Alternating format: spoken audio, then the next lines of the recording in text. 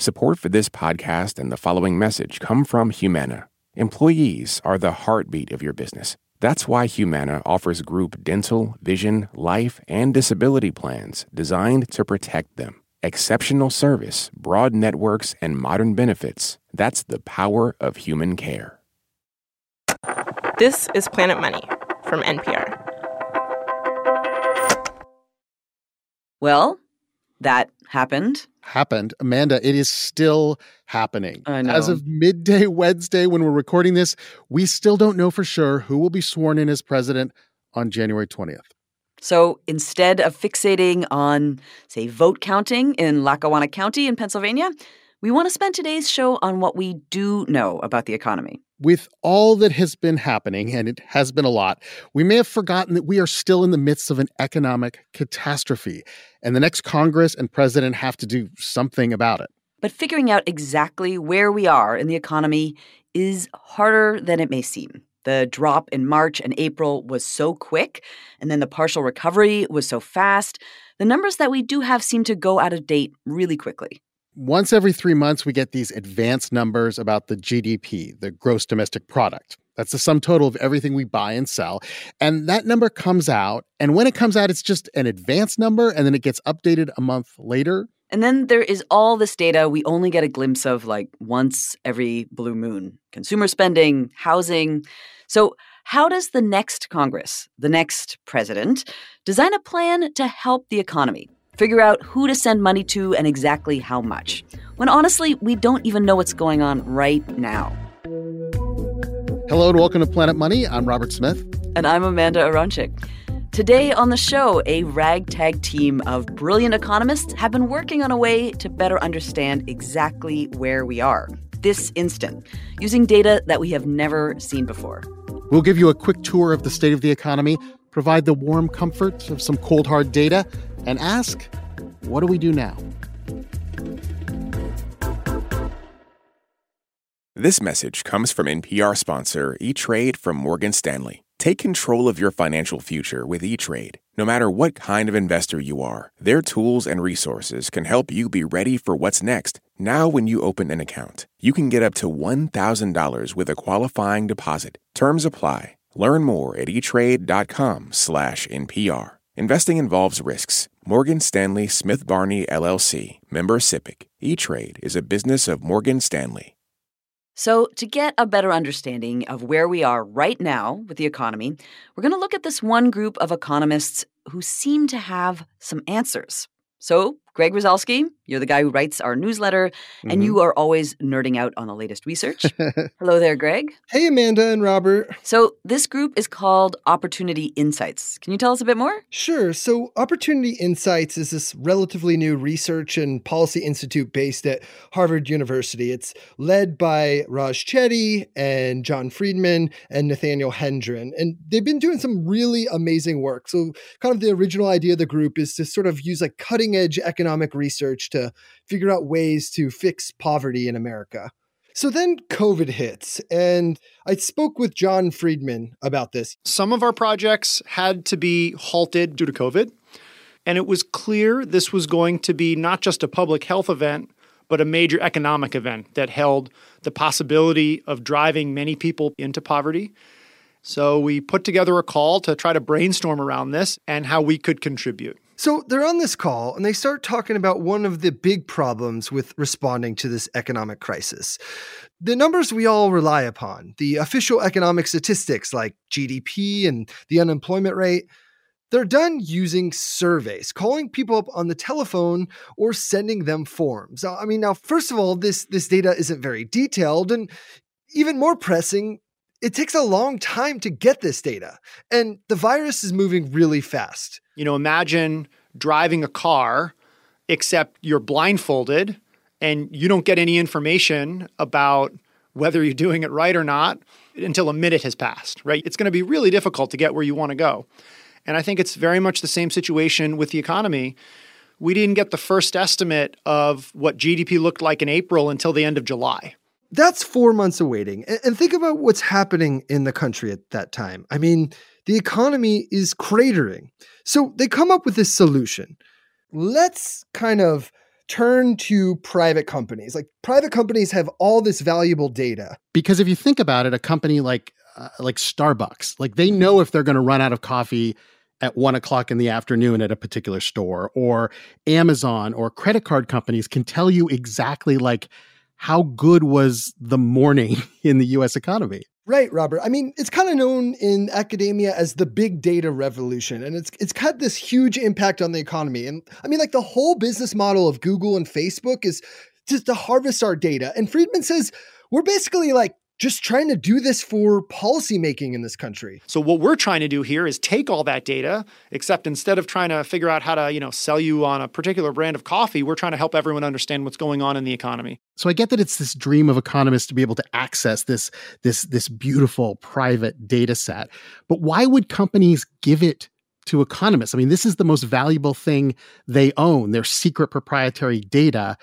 Why would they want to share it with the world? Well, first of all, I mean, there's a national crisis going on, and they're making this pitch that, we need this data to help the country. But beyond that, I mean, Opportunity Insights is a pretty prestigious organization. They're funded by the Bill and Melinda Gates Foundation and the Chan Zuckerberg Initiative. These are all fancy schmancy economists at Harvard and Brown University. And they're able to, start making some calls and getting their hands on these data sets. So what are some examples of the kinds of data they were able to get? We're talking credit card spending data from a company called Affinity Solutions, small business revenue data from a company called Womply. They got employment data from like Earnin, Paychex, and Intuit. You may have heard of that last one. I don't know. Do you guys use TurboTax? I do. I do not. Intuit owns TurboTax. So they might have your data. But they won't have mine. If they use it for good. Okay, so Greg, what we're going to do now is we want to go through all the different areas of the economy and find out what the researchers are finding in the new data that they've got. So let's start with something like unemployment. We know there are about 12 million people who are unemployed right now. What was this group able to tell you about the details in those numbers? They're able to sort of break down what unemployment looks like for different groups and different zip codes. So let's start with like breaking down groups by income. And actually, they're able to tell us something very specific about that. So for high income people, those making more than $60,000 a year, Friedman says they're actually doing really well right now. Their job market has completely recovered. So for high-income workers, the recession is really over. It was over by June. But for low-income workers, employment really only recovered about halfway. And then starting in July, it started to flatline. And in the last month or so, it's even started to get worse. Low-income workers, the poorest workers in our society, they make up the vast majority of the over 12 million Americans who remain unemployed. And according to OI's data, their employment rate is at depression levels. We're talking over 20%. It's down over 20% since the pandemic began. There's no question in our data that this recession is widening the inequalities that we have in the society. And this is also not equal across the United States, obviously, right? It's not. And that's one of the great things about the Opportunity Insights data is not only can they break it down by different groups, they can actually break down these numbers by different zip code, even different neighborhoods. So take, for example, Midtown Manhattan. Employment rates in Midtown Manhattan have absolutely cratered.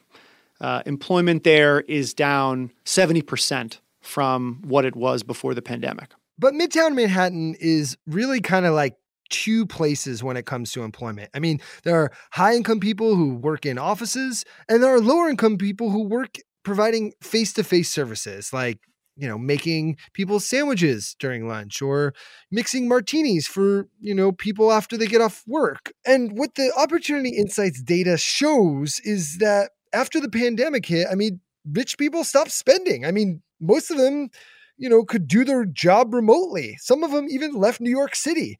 Meanwhile, lower income workers whose jobs depended on being face-to-face with people and, richer people coming in and buying sandwiches and martinis, those lower income workers' jobs just disappeared. I'm glad you mentioned spending, Greg, because I feel like we're getting these weird mixed signals about how people are spending in the economy right now.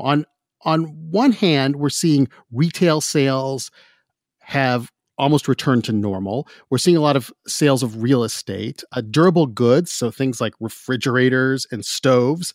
That's come back to normal. It seems like there's a lot of buying out there. Mm-hmm. But if you look closer with this Opportunity Insights data, what do you actually see in spending?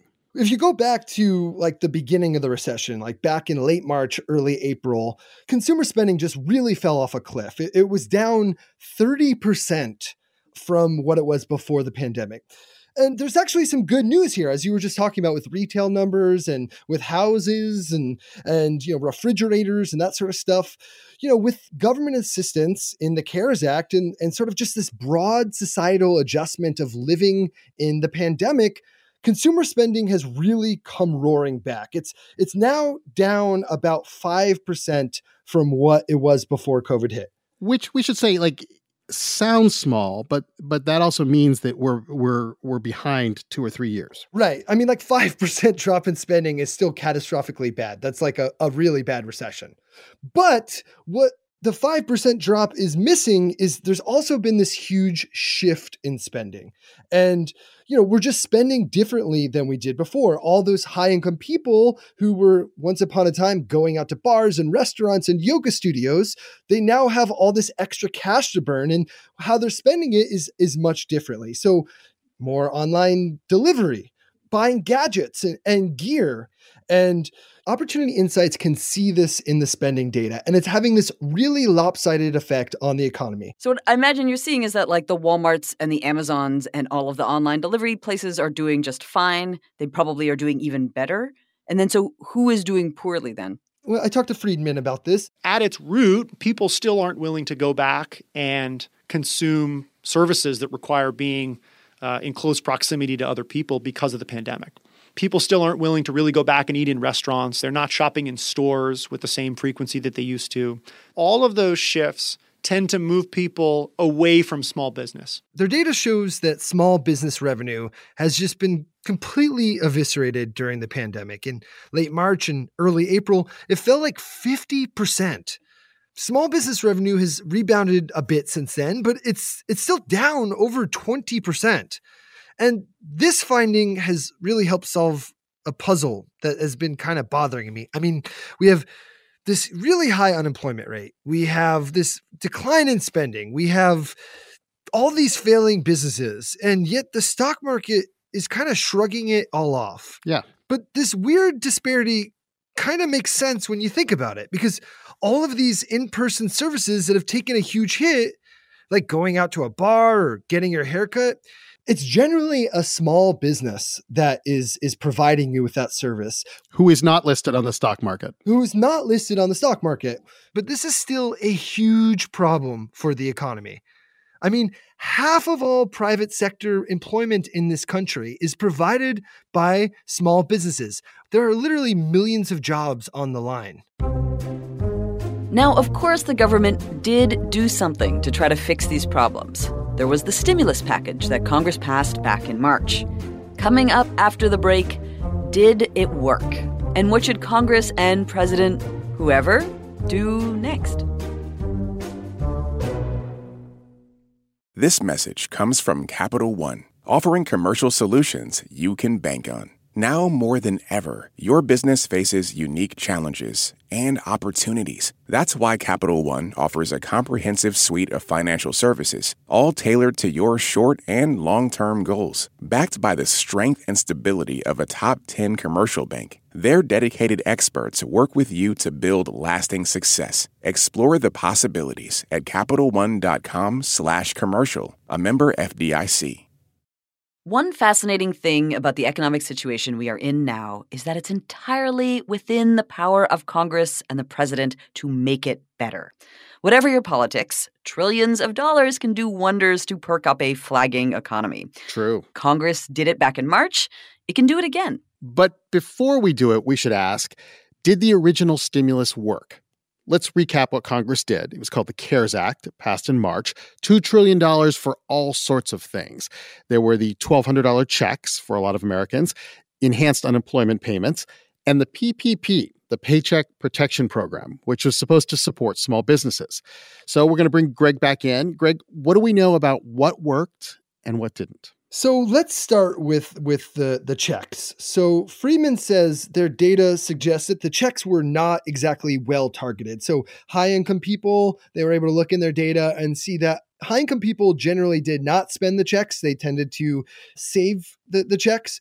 Low income people did spend the checks. So the CARES Act, Friedman says, is these stimulus payments, also the massive boost to unemployment insurance. This really helped low-income people. In fact, according to their data, their income was like better than ever. It really provided a buffer where low-income households who were experiencing historically high unemployment rates actually had more income and more spending in some cases than ever before. April was an amazing month in terms of income because, in part, from all these stimulus payments. There's actually another study by a group of researchers that found that the poverty rate declined in April because of these payments. But by the summer, low-income folks had mostly spent their checks, and because of how the CARES Act was structured, the federal boost to unemployment insurance ended. Okay, so that is the consumer spending piece of it.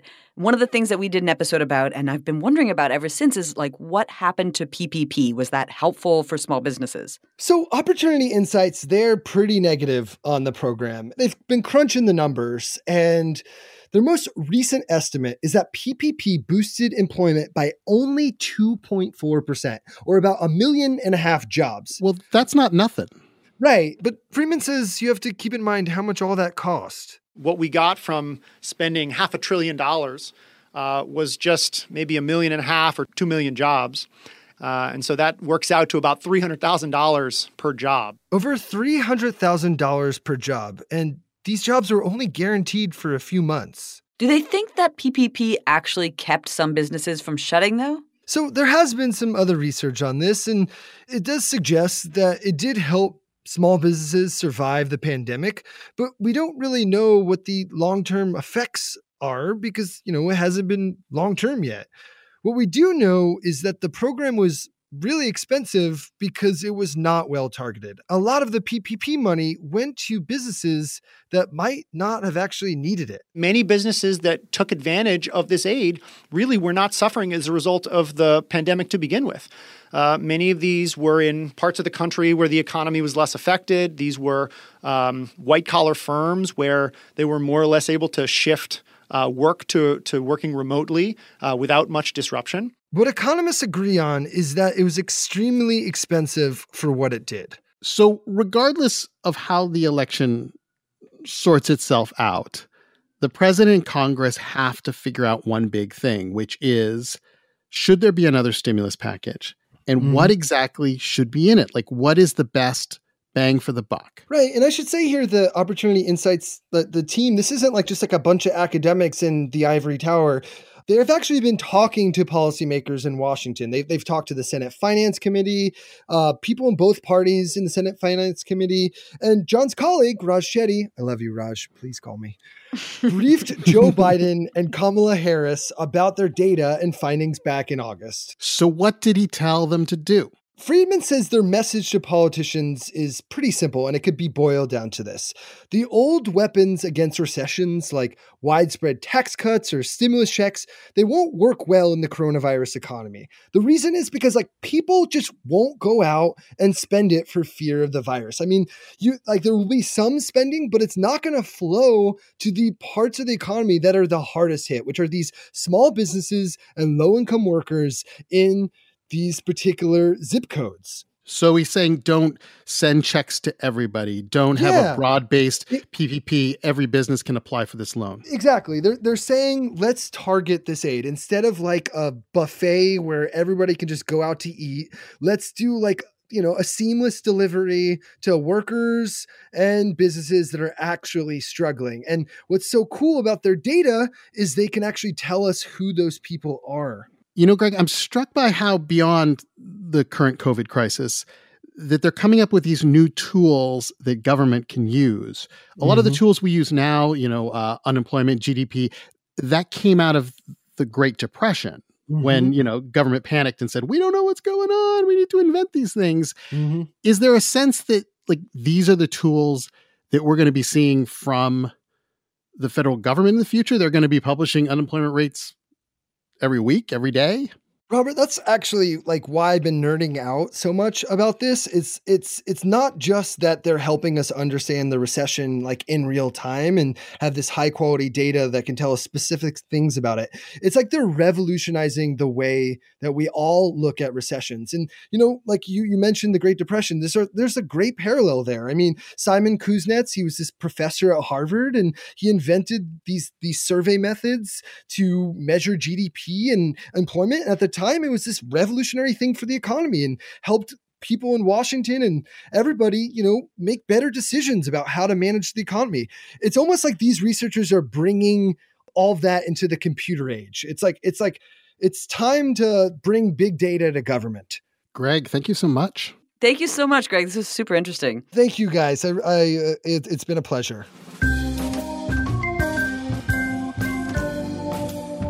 If you would like to hear more of Greg's insights, he writes the Planet Money newsletter. It's released every Tuesday. I highly recommend it because you can learn about fun things like how gyms are responding during this economic downturn and the recession in office furniture. That's the Planet Money newsletter. Also, we love to hear from you. We are Planet Money at npr.org. You can find us on Instagram, Facebook, Twitter, and TikTok. We are at Planet Money. We should also mention the Bill and Melinda Gates Foundation, which supports Opportunity Insights, is also a supporter of NPR. Today's show is produced by Alexi Horowitz-Ghazi with help from James Sneed and Gilly Moon. Our editor is Bryant Erstadt, and our senior producer is Alex Goldmark. I'm Robert Smith. And I'm Amanda Aronchik. This is NPR. Thanks for listening. This message comes from NPR sponsor Vuori, a new perspective on performance apparel. Clothing designed with premium fabrics, built to move in, styled for life. For 20% off your first purchase, go to vuori.com/NPR. Support for NPR and the following message come from IXL Learning. IXL Learning uses advanced algorithms to give the right help to each kid no matter the age or personality. Get an exclusive 20% off IXL membership when you sign up today at IXL.com/NPR. In this country, some truths aren't self-evident. In NPR's Black Stories, Black Truths, a collection of stories as wide-ranging and real as the people who tell them, we celebrate the Black experience for all its soul and richness. Search NPR Black Stories, Black Truths wherever you get podcasts.